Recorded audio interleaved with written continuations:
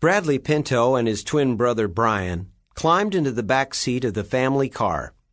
Their older brother Josh got in front next to their dad. "How come you always get to sit up front?" Brian asked. "Because I'm older and wiser," Josh said. Their father smiled. "Dad, thanks for taking us out for breakfast," Bradley said. "You're welcome, Bradley," his father answered. "Did you three get enough to eat?" "I sure did," Josh said. "I'll never eat again." "Yeah, right," Brian said, "for at least an hour." Bradley picked up the junior encyclopedia he'd been reading in the car. His teacher had asked each student to study one encyclopedia volume. Each kid had drawn a letter out of a bag. Bradley had gotten the letter J.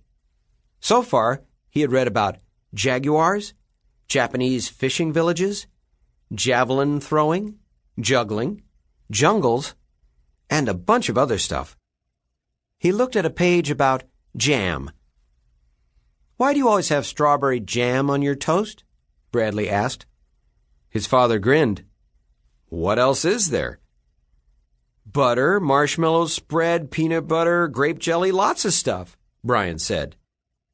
"Your grandmother Pinto, my mom, used to make strawberry jam when I was a kid," their father said. "I had her jam sandwiches for a snack every day after school. Her jam was the best in the world. Now that she's gone, I keep trying to find strawberry jam that tastes as good as hers. So far, I haven't found it." The car pulled into their driveway. "Don't forget your Saturday chores," Bradley's father said. "Aw, Dad, I was going to play softball," Josh said. "Okay, but after you clean the barn," his father said. "If you get cracking, you'll be done in an hour." "What's our job?" Bradley asked. "You two can weed the garden," his father said. "Do we get paid?" Brian asked. His father laughed. "Yes, you get to sleep in a bed, and you get to have 3 meals a day." They all climbed out of the car. "Change your clothes first," the boy's father said. "Can Lucy and Nate come over and help?" Bradley asked. "Sure, if they want to," his father said. "Okay, then I'm getting Dink and Ruth Rose to help me in the barn," Josh announced. "Fine," his father said. "Tell you what, if you kids do a great job, I'll buy ice cream later for everyone." The 3 boys tore up the stairs to their bedrooms.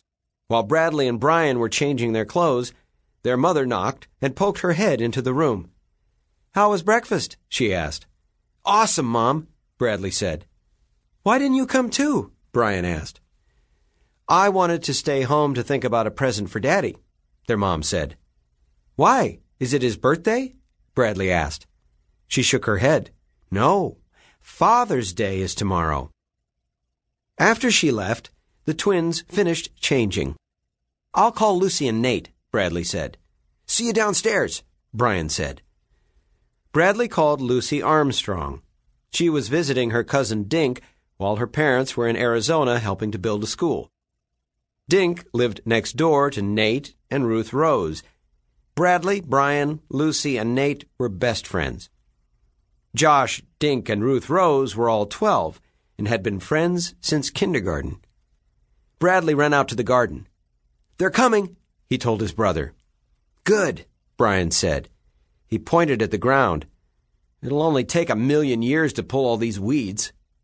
"No, it won't," Bradley said. "We can divide it up in sections. You take the tomatoes, Nate can do the lettuce, and Lucy will do around the zucchini." "What part will you do?" Brian asked. "I'll weed around the strawberries," Bradley said. "Hey, here they are!"